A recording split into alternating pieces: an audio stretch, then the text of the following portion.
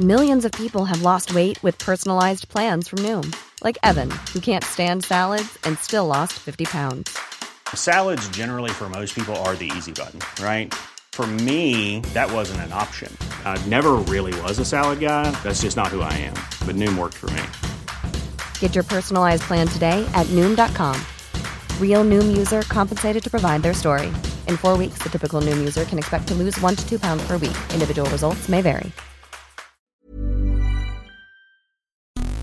Welcome to Text Message. I'm Nate Blankson. And I'm Ian Morris. And this week, a bit of a slow week in terms of UK technology news, but a few things have been pulled out of the bag. And later on in the show, we are going to take a little bit of a sideways look at 4K gaming, 4K resolution video gaming, partly in light of the fact that Ian is in the market to purchase indeed a monitor for a gaming system, and also perhaps because I've just bought a 4K television. So we're going to talk a little bit about that, but we're going to start by talking about the BBC microbit. Now, this is an ingenious and I think inspiring little piece of low-cost hardware. The microbit, for want of a better explanation, is a device about the size of sort of half a credit card, I think you would say, a bit smaller than the Raspberry Pi. It's very small. And the news is that this product is going to go on sale to the general public. Now, that side of the story is all a bit PR-y nonsense, not that interested in it. But the overall picture of what the the microbit is doing, I think is a lot more interesting. So this is a product that is aimed to get kids coding. It's being developed in partnership with many, many companies. Microsoft is involved, ARM is involved, Samsung is involved. The Python Foundation is involved. There are huge numbers of companies involved in financing this little piece of technology, and the goal is for it to be given away for free to every single Year 7, which is 11 years old, every Year 7 child in Britain, in British schools. And it's been doing very, very well. Apparently it's in about 80% of schools, according to some numbers that I've seen. And it's being used by about 750,000 children aged 11 to 12 since its launch. I think, was it late last year, or was it earlier this year? I forget now. I think it was early this year. It doesn't feel like very long ago that it actually finally launched. They've been talking about it for quite a while, but I think it was this year. But it seems to be doing well, and it's a sign that it's being doing well, that it's being used by nearly 1 million kids and is going on wider sale. So a number of outlets and people are going to be selling this. So just Google microbit to find out who's selling it. But I think this is great, and the reason I think this is such an important thing to touch upon is because last time that this happened was back in the 1980s. I think it was 1981, where the BBC had set up a department or a program called the BBC Computer Literacy Project. This kicked off around the very beginning of 1980, almost over 30 years ago, and it ended up being the originator of a computer called the BBC Micro, which was actually built by Acorn, the British computer manufacturer, very popular in the 1980s and early 90s. This is a fairly simple layout, but it's fairly standard for most micros. That's right. It's got the 3 elements that you expect to find. The computer itself, a colour monitor so that we can look at the output pictures from the computer, and a cassette recorder for playing the programs back into the computer. Well, I haven't got a monitor. I use an ordinary television set. What's the difference? Well, that's fine. You can use that quite well, but with a colour monitor you get a much sharper and crisper picture, particularly when you're using colour graphics. It shows things up a lot more clearly. But you can't use it to get television pictures, I suppose. That's right, that's right. This device, which was, for want of a better explanation, a PC designed for schools that had I don't think it had a monitor by default. It was mostly just the computer itself. But certainly most schools had it connected to either a green screen or some other very low resolution screen. And the thing was on offer, was sold for over a decade. And I learnt how to use a computer on this thing in the mid 80s. Ian, you're not that much older than me. I imagine you probably used this at school around the same time I did. Yep. So I think we were probably in this same school at the same time. You at the top end of the age bracket, me at the lower end, over that 5 or 6 years. But it was great, and lots of kids used this, and it was brilliant. And now it looks like this is going to actually happen again as a result of this microbit, and it seems to be doing pretty well. Now, I've talked for a long time. Ian, what is your view? You have kids, obviously. Yeah. What is your view on the microbit so far? And well, I mean, I'm just a huge fan of these tiny little cheap computers. I think it's a really nice way for kids to get interested in coding.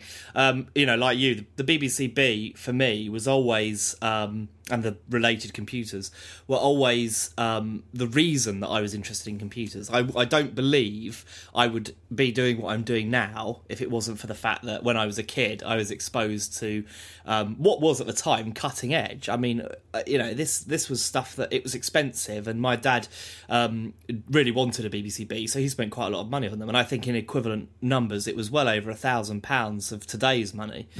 But it was important to him, and it became very important to me, and it was a wonderful way to learn about computers. It was a great way of working. On the BBC microcomputer, we've got a command called sound, and this enables us to assemble the ingredients to make a simple sound.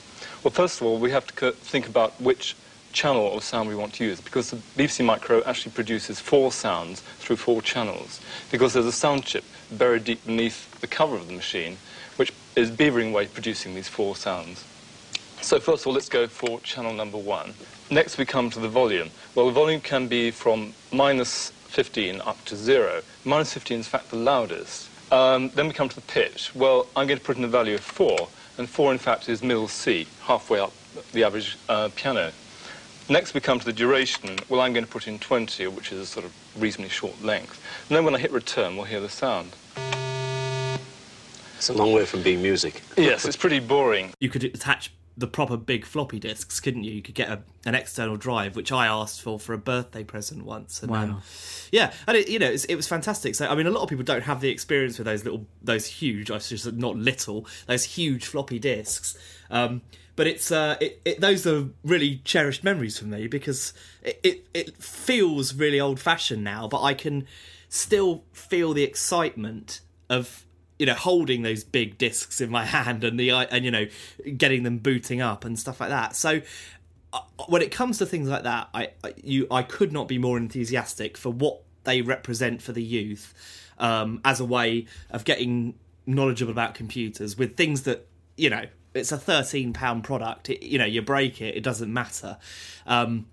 Giving them away is a great idea. It means that there's no barrier to entry. It means that the kids with plenty of money get them, and the kids with no money get them, and everyone can learn how to code. And we will see people come from this project, and they will become amazing games developers and coders and app developers and all that kind of stuff, which is absolutely what the country needs, right? I mean, we can't. We don't have a lot of manufacturing. We have some. We don't have mining. We have some.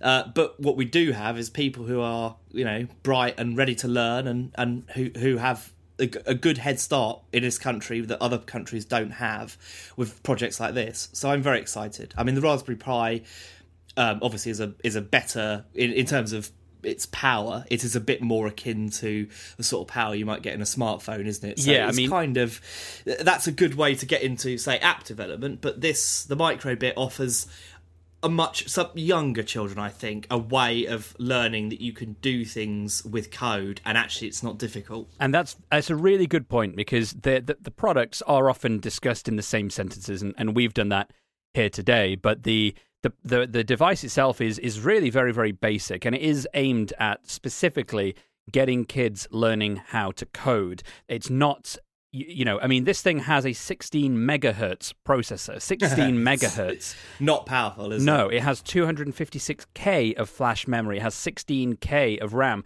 To put that into context, my machine that I'm recording this podcast on has 16 gigabytes of RAM. This has only 16K, not even 16 meg, or goodness only knows gig. It is just 16K of RAM. So very, very low. Most of the display is actually red LEDs on the surface of the device, but there are applications. It has USB, it has Bluetooth, it has an accelerometer, it has a magnetometer, it has a micro USB connector for connecting to other devices, and you can program it using a variety of software packs. Some you can use on a desktop PC, and then you flash the device with the code and see it executed.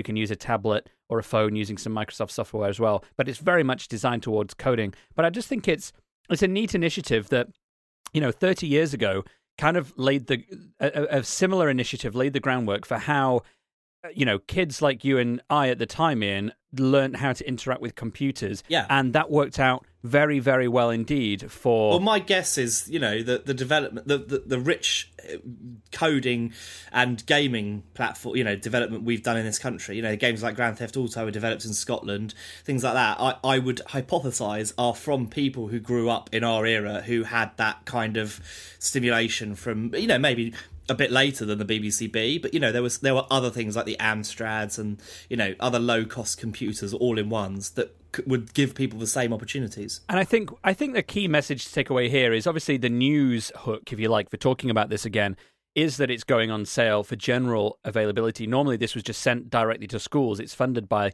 the partners that work with the BBC to produce this. Like Microsoft and exactly, similar. And Barclays and a whole bunch of other people have sort of financed this. But the fact that it can be bought at retail now basically means that if you're a parent, if you're an older brother or sister and you have a younger sister or younger brother, this is the kind of stuff that they're going to start learning to use in school. So it might be a great opportunity for us older people to know how to use these and sort of encourage some of that sort of thing at home. I think it's neat. Oh, and also another point about the limitations of it, which actually I find really interesting. I'm quite excited about the idea of kids learning to code on minimal hardware, because we have definitely reached a point where coders are perhaps not turning out the kind of tight code that they need to, because everything's so powerful. Like I'm sitting at a desk with an i7 and 16 gigs of RAM like you, and a GPU that is incredibly powerful, and it's easy to simply write programs that will use up all of that power. But for me, the real skill of code is to write efficient code that is executed in the smallest possible memory footprint, and you get a lot of speed from that, but it's also good discipline to learn to code properly. So that's another good thing about it. Although it's quite limited, if you can write an app for that, then you are a good coder. You're absolutely right. I mean, I think the key message is that, back in, 1960-something, when we first landed on the moon, the processing power that was available in the computers on board that spaceship was so small and so rudimentary that, it required that kind of expertise in coding in order to make it work. And these systems are probably, in the grand scheme of things, not that far removed in terms of their processing ability. So, an interesting way to frame it to the kids, let's say. You can send something to the moon, theoretically. Indeed, or further. Requires rocket. Yeah. Now, electronic mail means that you have a large number of computers all over the country or all over the world, and those computers are able to communicate with a large mainframe. Now, supposing I've written a letter and I want to send it to somebody else, I can plug into the mainframe or dial up the mainframe and send that message into the mainframe. And then I might have another message for another person. I can again put that in the mainframe where it's stored. And then I can disconnect and leave the letters sitting there. And then at some stage, several hours later, somebody else could connect on and pick up their message, and then the other person could come on and pick up their message. Ian, it is time to whip out the British Telecom flag of conversation, because it's back in the news. And yes, we have talked about BT Mobile in the past for a variety of reasons. Because it's cheap. The TLDR version is it's cheap, and its performance is very, very good. We've criticised it for not offering basic features such as tethering to mobile devices, but it was a service in its infancy. It was launching a way to get 3G, or I think 4G actually. You use 4G on BT 4G, Mobile at very, very, very low rates. And some of the examples of prices for these sorts of things were you could, I think something like £5 or £5 or £10 a month would get you like half a gig of data, unlimited texts, unlimited use of BT's Wi-Fi plans for a tenner, or even less if you had a BT account for 4G, which is a really, really great price. And I've always been curious, particularly since they've recently agreed to take over EE, which provides the backbone to BT's mobile network. I've always been curious how they're going to advance this network, how they're going to make it more competitive and increase the features. And it seems that this is something that has now come into being a year or so later, because BT has announced a bunch of new extensions to its offerings. It's starting to offer actual phones. Great news, Ian. Phones. Oh, yeah. So you can now... I mean, everyone loves a phone, right? Another company has allowed you to give it money for oblongs made of glass and metal that have built-in lifespans ready to be replaced on a regular schedule, such as the iPhone 6S and the 5S and all the ones in between that. The Galaxy S7 and the A3 on the cheaper side of things. Sony's Xperia X relatively recently announced. Are you just listing all of the phones? I just thought I'd give you a snapshot of what's available. Just a little snapshot. I've told you, it's been a very slow week. We're going to drag this right out. But here's the key thing. Here's something I found in the weeds. In addition to all of this marketing BS that we're using as an excuse to podcast this week, what is in here is I think BT has enabled tethering on its devices. Here's why I think this is. Or rather, how I discovered it. I thought it would be weird if they would launch all of these devices, all that have built-in tethering available, and not allow a feature as useful to tablet owners as tethering. That's kind of why you would buy something like this, potentially, because they're only selling the more higher-end gadgets. They're not trying to cater to the pure entry levels. They're only doing smartphones, and people who have smartphones may well also have a tablet and may want to tether.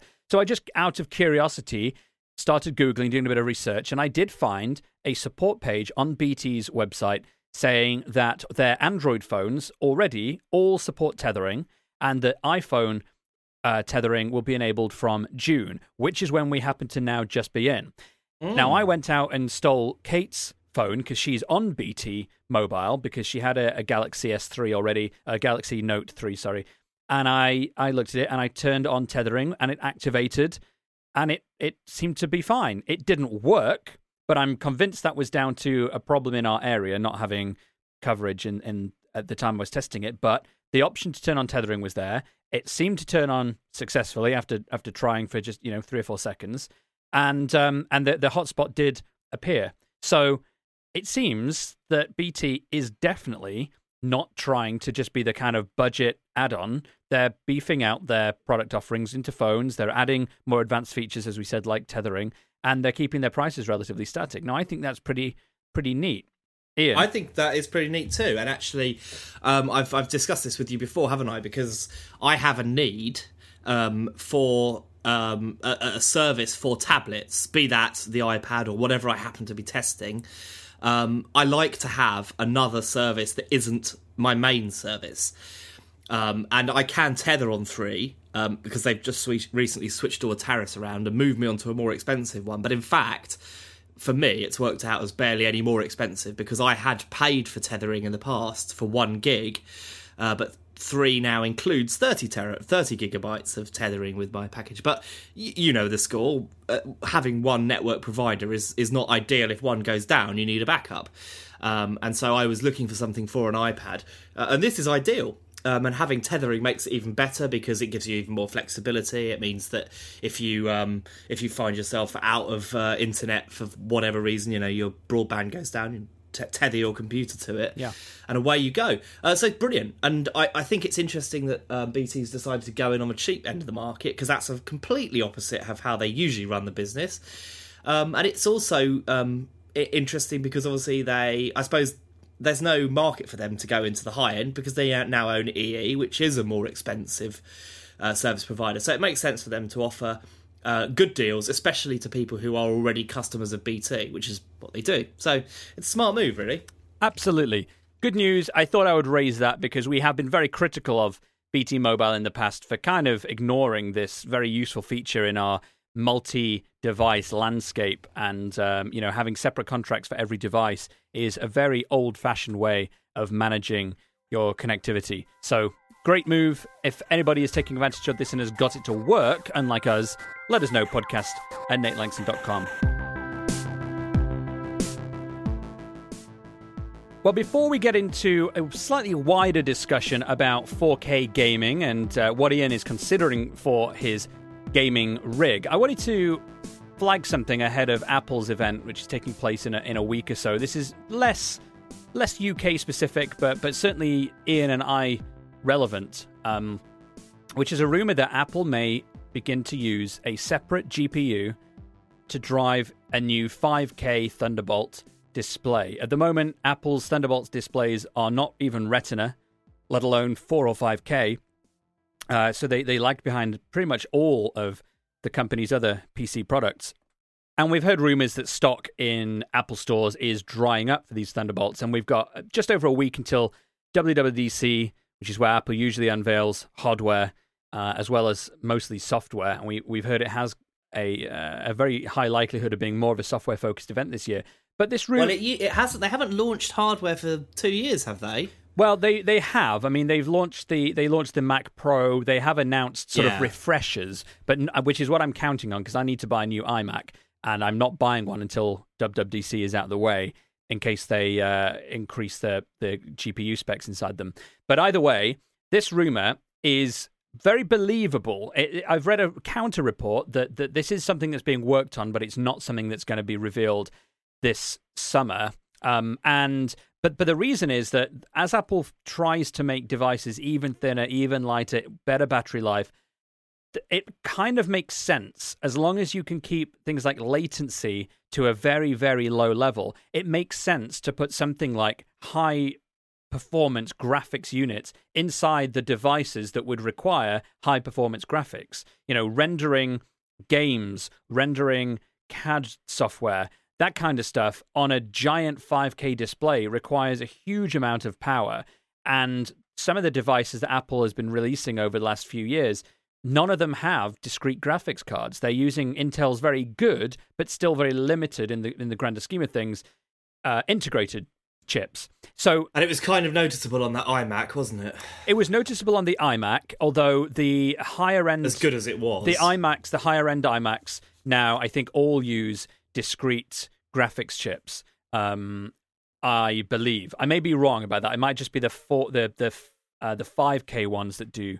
But certainly, only the very high end MacBook Pro has discrete graphics, and everything else, it seems, is going the direction of integrated. So this makes sense, Ian, wouldn't you say? Yeah, definitely. And I mean, it seems like there's maybe, because I think Apple's got a bit of an issue in that media professionals, video editors, are tending to go towards Adobe Premiere now. They're sort of going away from Final Cut because partially because of the changes, but also because Premiere is a much more widely adopted system. But one of the things that you hear a lot of complaints about is the fact that there used to be such a load of Apple hardware that could run all this stuff. And of course, the laptops are very good, but if you're sitting in an edit studio, then you need something that's particularly well designed for that environment. And I do wonder if maybe Apple's turning around from the Mac Pro and maybe thinking about making the iMac the machine that does that. I mean, it's probably got a little bit of a way to go for that, but who knows? I can see that Apple probably doesn't want to let the professional services people go, and the best way to keep those guys is to make the iMac as good as possible, because I think the iMac is quite widely used in all that kind of creative industry. The iMacs are incredibly powerful for what they are, but I have to disagree. I do not believe Apple would bring out something that has taken such a long time to develop as the Mac Pro and then not give it a fairly long life cycle. That's just not Apple's way. Their way in this field. Yeah, but is there some sort of value to the fact that a lot of people will not buy the Mac Pro because it's quite expensive, and as good as it is, it doesn't. It fits a specific kind of set of needs, doesn't it? Bear in mind, the Mac Pro is a lot more upgradable than the other devices. It also is a lot easier to fit into an existing workstation where you have monitors that have been very carefully chosen. You've got a lot of other things, a lot better I/O. There are many very reasons to use something like the Mac Pro. They're not aimed at you or I, even though you and I both work on a professional level editing video and audio. They're designed for a very, very different market, and they need different things, and they're less price conscious.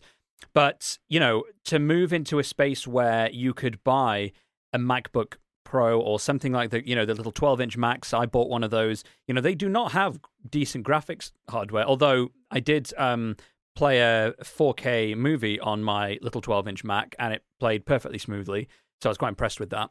But, for more higher-end stuff, it makes sense to put the real meaty graphics-hungry chips inside the device that is demanding that power, which is the display. And I think that's quite neat. And I think it will be very interesting to see how this works. Does also, of course, make a lot of sense for Apple in as much as it makes their monitors much more attractive over a competing monitor that may very well use the same panel, since Apple doesn't make its own panels. This way, you can differentiate yourself and, in Apple's case, probably charge a hell of a lot more for it as a result.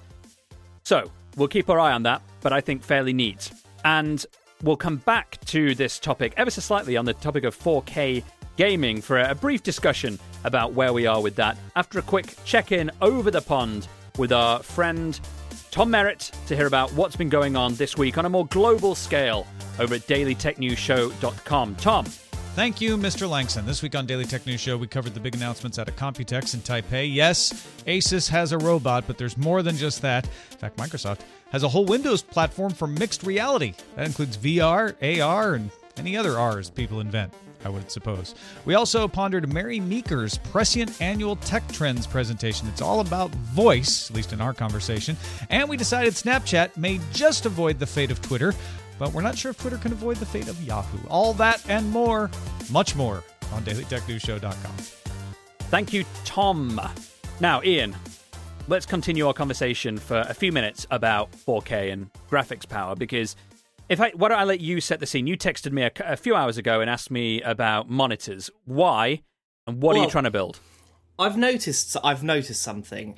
It used to be relatively easy to buy a monitor, but one thing I've noticed now is that actually there's some complication about, and it relates to 4K. Now, look, we're just seeing a whole slew of new graphics cards coming out, NVIDIA's 1080 and 1070, which both promise pretty good performance.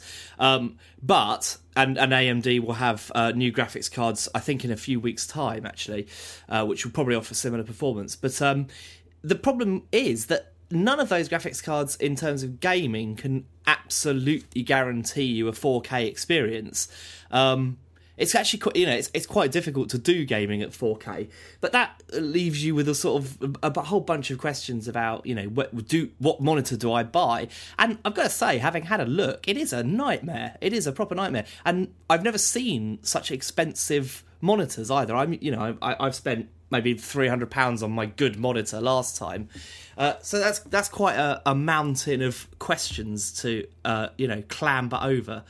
In the hope of finding out how to do the best possible gaming. Well, now it's an interesting question. I mean, 4K monitors now, I've had a look at a few prices, and on the kind of budget end, you can get a 4K Samsung monitor, 28 inches, for just over £300, or a little bit less if you go for a 24-inch, which is not terrible, but those are not the kind of monitors necessarily aimed at gaming with very high refresh rates, low latency, minimal blurring and that kind of thing. And you want something, don't you, that even if you're not going to be able to drive it at, say, 100 hertz or 75 hertz or 144, you want something that, a monitor that will probably last you 5, 6, 7 years, and you're probably going to go through a couple of graphics cards in that time. Yeah. And at some point, you're going to want to take advantage of those very high frame rates because, hey, this is PC gaming.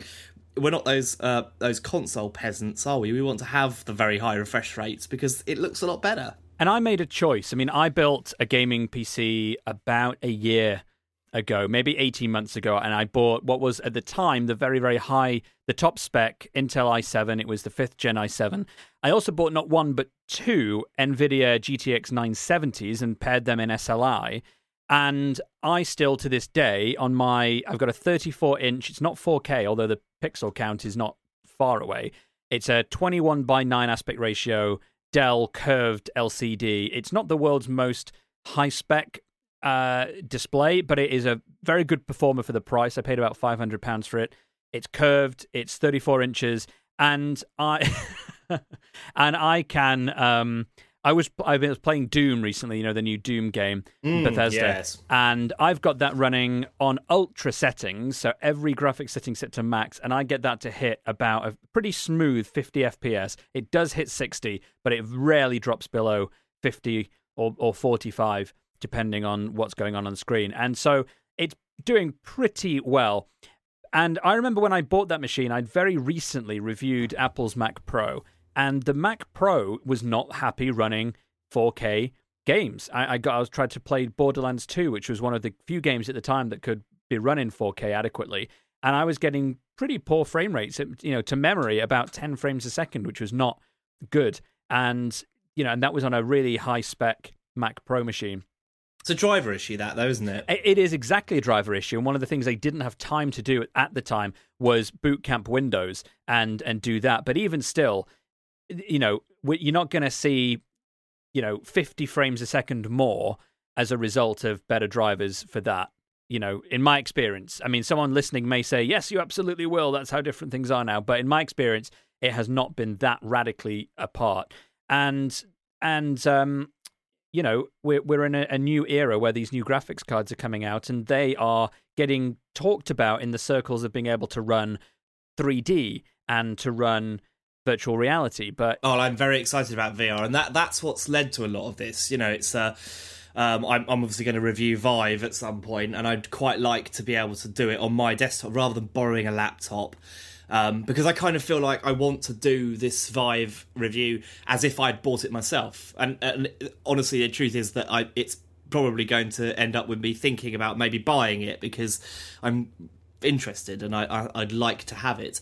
But I can't, because there's so much to consider. And I think VR almost is a bit easier in some ways than considering the next step in gaming. And I think, okay, and I've got a lot of questions that probably I would have been able to answer a few years ago, but obviously, things change and my focus has gone from AV to other things. But, I'm thinking, well, what would it be too bad if I ran games at less than 4K and used the monitor, upscaled on the monitor? But that's never a great solution, is it? It's not, and it calls into the question the whole point of having a 4K monitor itself. You want to run it at the panel's native resolution, but I have to say that the rig that I'm using right now will render in 4K very adequately. If I'm getting, I can't think off the top of my head what the resolution is for my Dell monitor. I'm going to try and find it while we're talking, but it's pretty damn high. I've just found it. Here we go, 3440 by 1440.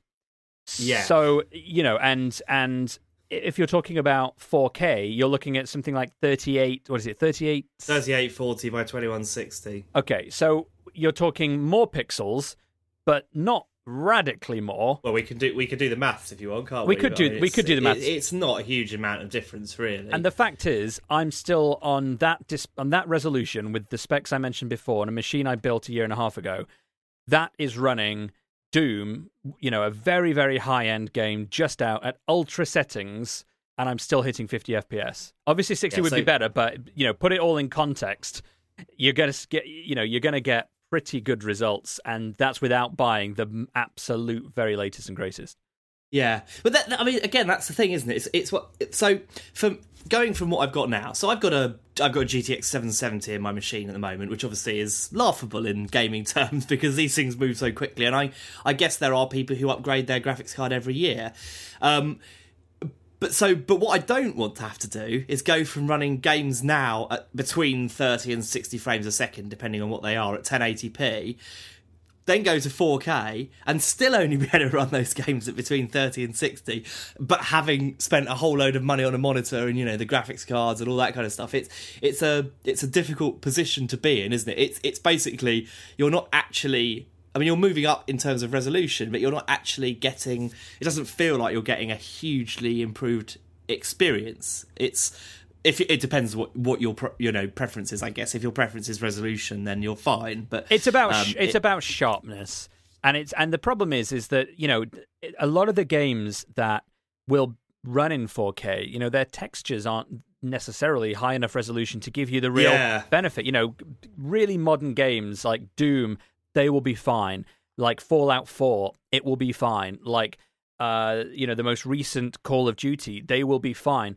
But you're limiting yourself, and I personally would probably wait another 12 months before... Oh, good grief. I haven't got the patience for that. Well, no, neither have I. Neither have I at the best of times, but... I guess you have to just suck it up, really, don't you, at that point, and say, oh, I'll buy 2 1080s and do that, because then I guess you can run it at 4K at, 60 frames a second. Yeah. It's a difficult one, but it's getting very, very exciting, and I think that, if you're buying for VR, you're going to be fine for 4K. Oh, yeah. So that is at least some comfort. If you're investing enough to buy VR, then you're at least going to be able to also very comfortably run a 4K monitor. True, but of course, there's the whole other thing. I mean, like we said earlier, I do a lot of video editing, so for me, having the 4K real estate on a screen is quite useful. That's actually one of the best reasons to buy Apple's 5K display, because if you price all the component bits together, it's actually a very good value product. Because if you buy a 5K monitor, you're looking at hundreds of quid, and once you then, pack in all the specs and everything, like it's not a cheap option, but compared to the PC equivalent, it's not that much more expensive, and you are at least getting it in a nice package. So it's one to consider. It's always bugged me that you can't use those as target displays anymore, so you can only use the big iMacs now as a display for their own hardware. You can't plug another Mac into it, which you always used to be able to do. But now it takes more power to drive that display, so, they kind of cut that feature off, which is disappointing. I can see it makes sense, but yeah, it's upsetting. We have nerded out long enough, but let us know, everyone, are you thinking about 4K for gaming, for VR, for video editing? What have you heard that you think is outright wrong? What have you heard that you agree with entirely? And we didn't even touch on G-Sync and things like that, did we? Because, of course, that makes a huge difference to the quality of gaming. We are not that kind of podcast. No, we are not. We are not. But it may be one for a special down the line. Let us know. Well, I'm very happy to hear people's recommendations for monitors. There you go. podcast@natelangston.com. I always forward those to Ian. So you do? I do, without fail. So send them there. podcast@natelangston.com. Thank you, everybody. Hopefully we'll be back next week when Britain has been more interesting as a resident of the global tech scene.